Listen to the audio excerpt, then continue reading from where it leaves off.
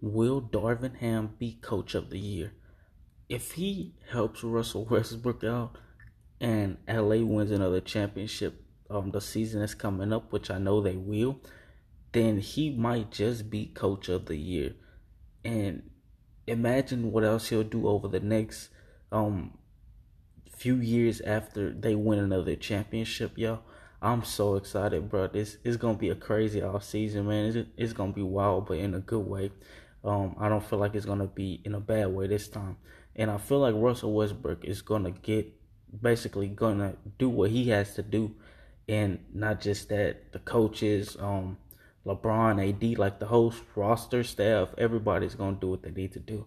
I don't know why, but I feel like a lot of people are betting on LA, especially since we know that the season that they just played, that shit cannot happen again.